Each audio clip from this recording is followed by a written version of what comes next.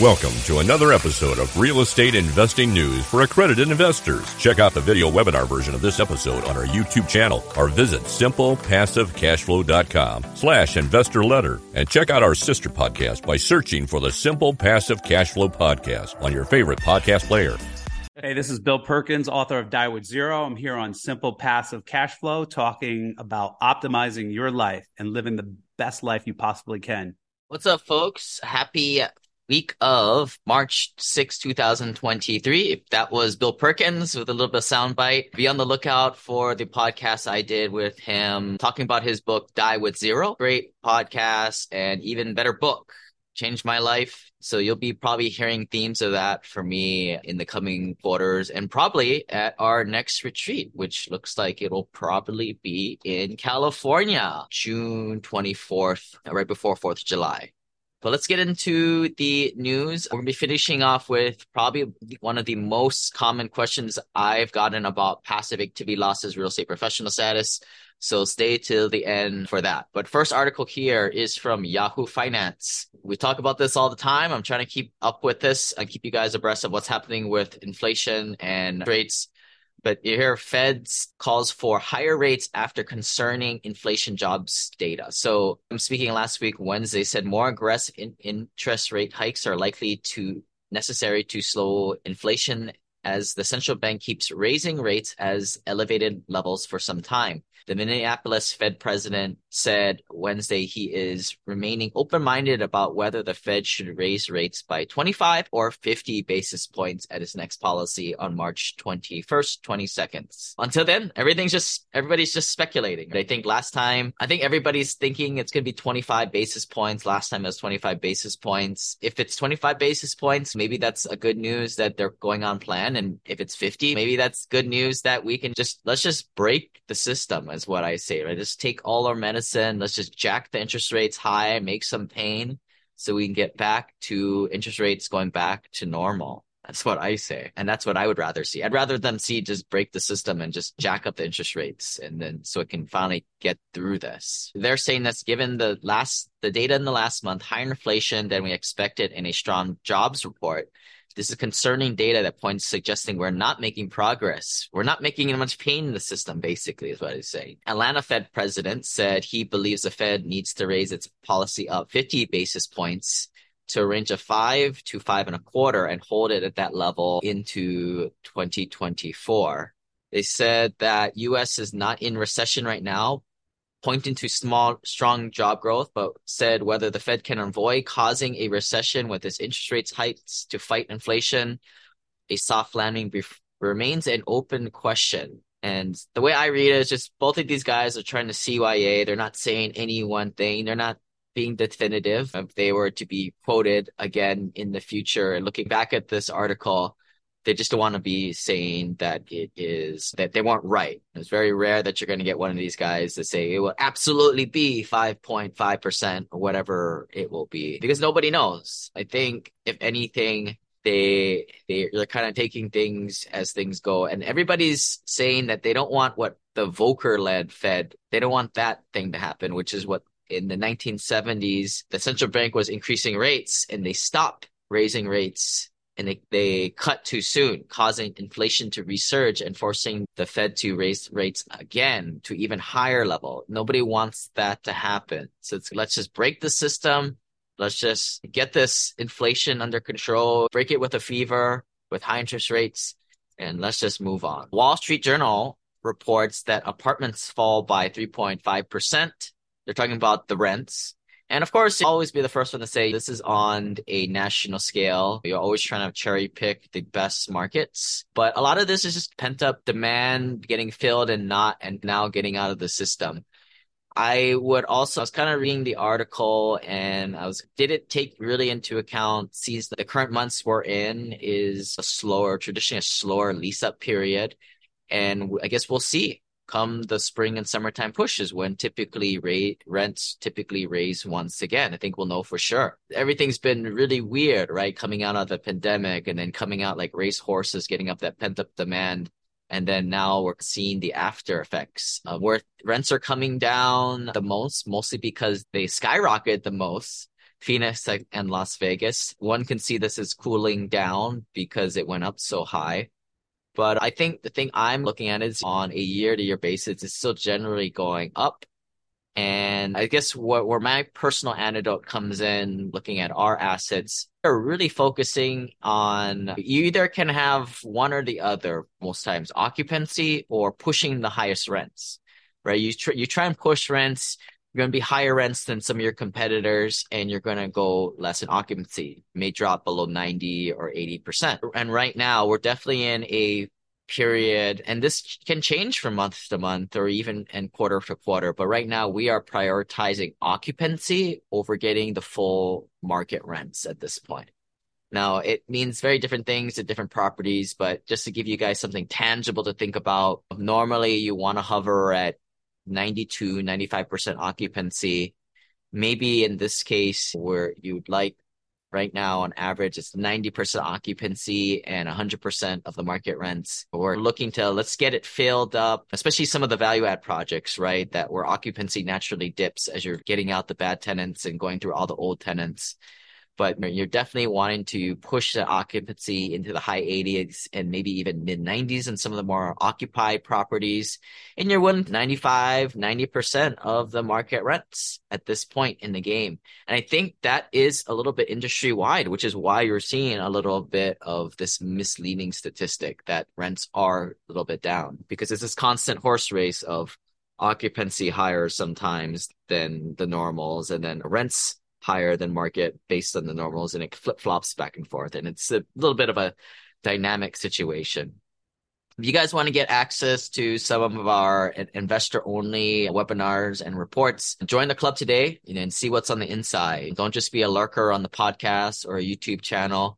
You get access to a lot of other foundational e-course content. You guys can sign up by filling out a quick form at simplepassivecashflow.com/club. Moving on, multi-housing news reports self-storage street rates slow. In January, the average national street rent for all unit sizes, and we're talking about self-storage here, decreased 2.8% year over year as it did in December.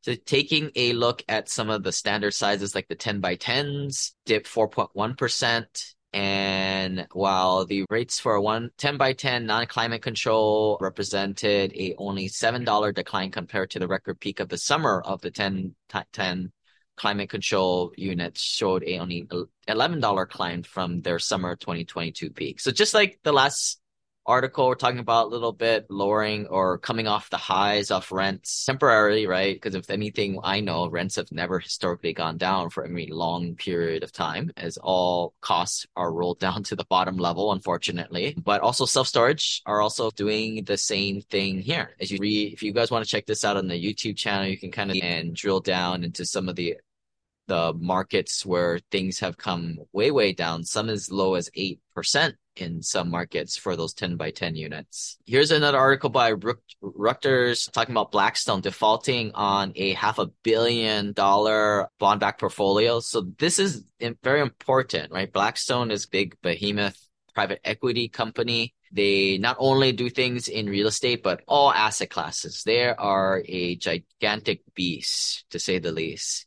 But they defaulted on a $562 million portfolio. And I think unsophisticated folks see this as, oh my goodness, the world's going to come to an end. Blackstone has defaulted, but we don't know what exactly is going on. From my point of view, maybe they're just using this as a reason to restructure their loan. The way things work as the private equity company Blackstone, in which we play that role too, is you're working with the bank. And sometimes the only way to get the bank to restructure or throw your weight around in Blackstone case is to default. What is the bank going to do?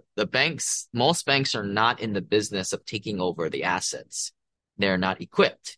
And if they did that, they would screw themselves over and not be able to, and basically lose more equity over time. They much rather the real estate operator or Blackstone, for example, to hold on to the keys than to the keys being passed over. But this is the constant battle between banks and operators that are happening at all times, especially with the floating rate environment we're at now. The banks will come back to operators and say the debt service coverage ratios aren't being met because the big thing that's happening, if you have floating rate debt and it went up 4%, more than double, and your debt service has more than doubled, you're probably not going to hit your debt service coverage ratios to no fault of your own, other than just unfortunate circumstances with rates.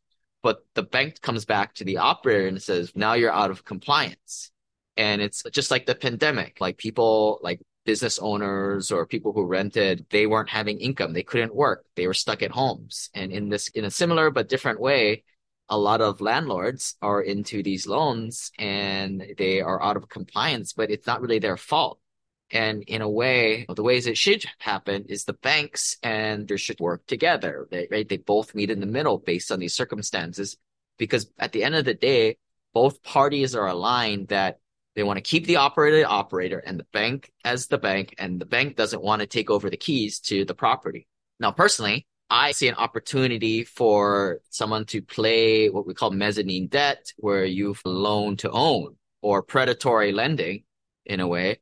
But normal banks aren't into this. But if a certain operator group out there was interested in creating such as a virtual vulture fund to loan money to people who need it for a reasonable outcome to take over the asset at a great equity basis, that's a great business plan. A lot better than the other business plan that I had the other day with the karaoke machines in Uber cars. People want to go out partying and put a karaoke machine in there, and it's great service, add-on service that you can advertise on Uber or all these ride-sharing companies.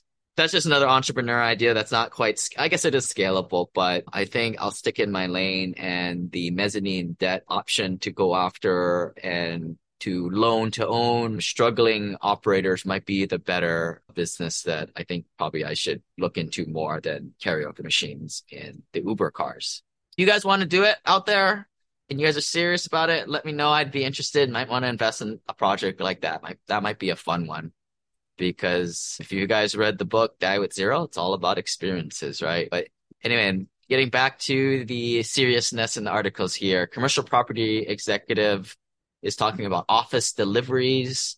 The top 10 markets for new offices being delivered is Manhattan, Austin, Boston, San Francisco, Dallas, Los Angeles, Washington, D.C., Chicago, Atlanta, and the Bay Area. So deliveries total nearly 61 million square feet nationwide, which is 0.8% of the total stock. This is a constant regeneration of as things get old in the commercial world, right? You can't hold on to an asset forever and B class becomes a C class. You can only do so much to put lipstick on a pig. I just came back from Jacksonville, did a nice video for some of you guys investors in that deal. We're taking on, I believe they've built 1950s, putting a little bit of capital infusion in it, keeping it still a Class A product. But at some point, the bones on some of these assets just get too old and you can't rehab this stuff, which is why you always need to have new stuff being built. And the whole development part of the supply or creating that product will always be around. Although I would probably argue with everything that's been going on with the capital markets, with people struggling to get effective loans, it's probably going to be going down, which probably means that there's less competition if you wanted to get into it. So I would say it's a great time to be building if you can get it done. What's shaping the multifamily development market in the Midwest? So the hottest markets for multifamily development in the Midwest, making that key point here, are Indianapolis, Cincinnati, Columbus, Ohio, Nashville, Tennessee, and Kansas City, Missouri, because economic diversity and growth are big drivers of why the cities are so successful. And they were talking about the Midwest here. Not particular saying that the Midwest is the best, but out of the Midwest, those are the markets to be in. Then they say Midwest markets are generally more resilient, especially during periods of economic uncertainty. Unemployment tends to stay lower in secondary Midwestern markets compared to the national average. And the larger gateway markets, which larger gateway markets are typically your more sexier Class A places to live, and they cater more towards that tech sector, which is right now heading downhill. I'm sure it'll come up again if ChatGPT doesn't replace all the computer programmers within the next decade. But that's a joke. That's not going to happen. I know you guys, a lot of computer programmers out there saying, not my job, not going to take my job. That's the opinion of Midwestern markets, a little bit more, less tech, more financial, old school type of business. This question was, I have a lot of people talking about the PEP fund starting to pay the monthly, getting track on the monthly payments. So if you guys come in, you guys get paid the first month. So ain't nothing more simple passive cash flow than that. If you guys want to get access to that, let us know. Where we're investing in preferred equity, right? Not some of these like random unsecured notes, stuff that's really backed by hard assets producing cash flow, where even if the business suffers, we are preferred equity, right? That ideal placement on the capital stack. But we had a question, people want passive losses, but my whole argument is most people don't need passive losses. And here is the reason why. This question comes up a lot of times, right? Like I hear real estate is a really good way to save money on taxes. And yeah, I guess I'm guilty of going along that marketing thread too, as we talk about deals. But the reason why we made the PEP fund is the truth is most of our clientele are not doing real estate professional status, and therefore the passive losses doesn't really help them. So going back to the 101, a lot of people, including gentlemen here, has high ordinary income, but low passive income. The passive income from syndications or the rentals can be zeroed with passive losses. So even if they got more passive losses from other syndications or tax pile fund, for example, it can only be used to knock out their passive income down to zero. And oftentimes the investment will have enough passive losses to begin with to knock them out here. Now, even if you got a gazillion passive losses, it won't be able to use to knock out the ordinary income because there's this red line here effect. That said, the red line goes away if you have real estate professional status. Like I said, this gentleman is not using real estate professional status. Therefore, he can't really use it. The analogy for people who used to play Legend of Zelda in their childhood and left those years behind, it's back. But real estate professional status is like the bow and the arrows are like passive activity losses. You need both. And I see too often, like people will, I don't want the PEP fund because I want passive activity losses. I'm like, dude, you don't even have the bow. You don't have real estate professional status, so you can't even use all the freaking arrows anyway. I guess makes sense, or is this? Yeah, it totally makes sense. And so it's either you get the status, real estate professional status, or just focus on ROI of the investment you're making. So go into PEP fund or something. Yeah, I think there's a couple exception cases. Let me just say, if you're under $360,000 Marifal jointly, rep status typically isn't worth the brain damage because you're not paying that much taxes anyway. But where you are, sir, you're higher than that. So real estate professional status does come in to be a viable option, and we can talk about that later. But I just wanted, if anybody's listening here and you're making under this 364 for 2023 or just for inflation, but in the future, but if you're not doing rep status, if you're not making more than that, rep status isn't going to be too much of a net benefit unless you like to do things with low amount of impact and high brain damage. Therefore, you're not going to be able to, even if you had a lot of passive activity losses, it's not going to help you. So just grow your money. One exception would be like there are some people that are below this line or maybe even above that are selling their rental properties and temporarily for 1 year may have a big capital gain from that sale, and they'll have to recapture that. Now, that may push your income higher. But to me, I'm not a CPA tax attorney, that is passive income when you do make that. So that would be a case where, maybe I'm selling a rental property, I'm going to have a $200,000 capital gain, and I've held it for a long time, so I have $100,000 of recapture there. So maybe I am going to have a $300,000 increase to my income. The question is, what kind of income? If you ask me, not an attorney, CPA or attorney, but to me, that's passive income, especially if you've held it more than a year or two. If you don't, and we get this a lot from clients, their CPA says it's ordinary, I think it's time to look for another CPA. Email us back for a referral for those of you guys in our family office group. We do have other people that are a little bit more willing to hold you guys by the hand there. At that point, you may need passive losses to offset that. And that's what the tax pal fund is. So you can a la carte, maybe you go in with 300 grand, you get $300,000 of tax, the passive losses to offset that one bullish year.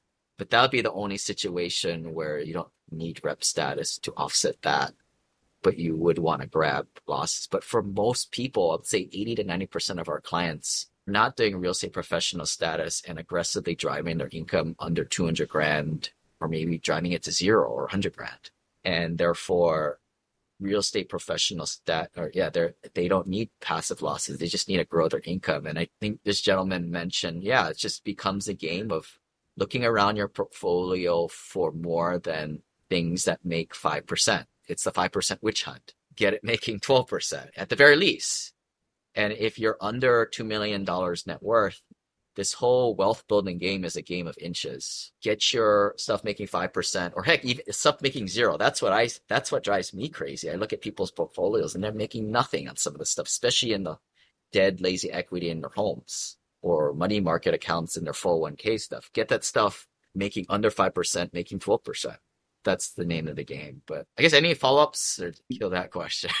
No, it's good. No, that's a helpful one. I think for me, it's either go through the, what you call it, brain damage of the professional status, which could be valuable given where I'm in that 35% bracket. So yeah, there's probably some ways to go to bring down my AGI. Yeah, if you're at like 650, I think it would make a lot of sense to do rep status and then drive yourself at least down to 360.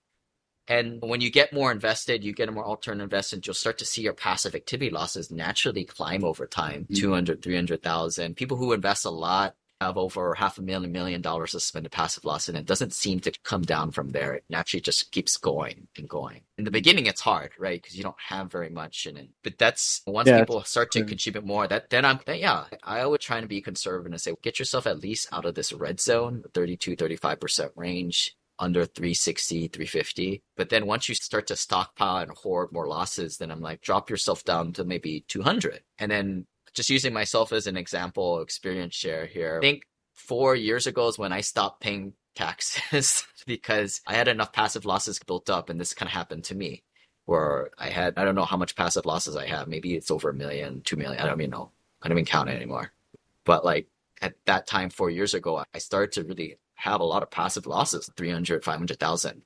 And that year, my CPA had me pay no taxes for the first time. And the hoarder in me, the value person in Hawaii, if you have one, you have none mentality. I was like, hey, Mr. CPA, shouldn't we like not burn up all my passive activity losses because I'm not getting any too much net benefit on these lower rungs here. Shouldn't we save it? We save everything. That's how we got here as frugal investors. He was like, yeah, don't worry, man. Like, you probably save the smaller delta here and you're probably going to grow that money. Then to maybe in the future, if things go well in a way and deals cash out, you may pay incremental 5-10% on that maybe in the future. Take with money in your pocket earlier, especially the way we all can grow our money, right? Much better than the average guy out there on the street. It was better for me. So we played the game so that I paid no taxes, burned up the passive losses, and just rolled with that. And that's what we've been doing ever since. But I think that comes to play once you've been stockpiling $100,000, $200,000 plus the passive losses. And that's why this is like a few year program. You start to set down this baseline here, starting out, at least get yourself out of the red zone, 650 down to 350 with your need rep status to do that because everything you got is ordinary income. In the coming years, you're seeing how this kind of stepwise on top of each other. Maybe 1 year you take it down to 200. And then after a while, you're playing the game like some of our pros that we have where they just drop it all the way to 0. And those are the pros. And they may have deals cash out and they may be like, oh, shoot, I ran dry on passive activity losses. But that's why we like those higher net worth, more sophisticated investors because, you got me. I got to pay some taxes this year. I guess you got to pay some taxes at some point after not paying taxes for years. Or these are the guys who call up in December. Okay, what do you got? I gotta get some passive losses. I don't care what the heck it's right. Get me in a deal by the end of the year. Yeah, what do you got to give me some losses? But yeah, that's helpful. Really helpful. Thank you. Yeah. Any other questions on this topic? No, I'm good. That's it, folks. Hope you guys have a great week. Make sure you sign up for the Investor Club at simplepassivecashflow.com/club. And also, please share this podcast or YouTube channel with your friends. And because I'll be honest with you guys, like, as most people who call in, we get to know each other. Not many of our friends, family, are accredited investors or even do anything remotely to what we're doing here. And it is a little bit of a lonely world, which is why when people come to our events, such as the one in California coming up, they just have a blast. So hopefully we can meet each other in the future and tell your friends so you can bring them along with you on this ride.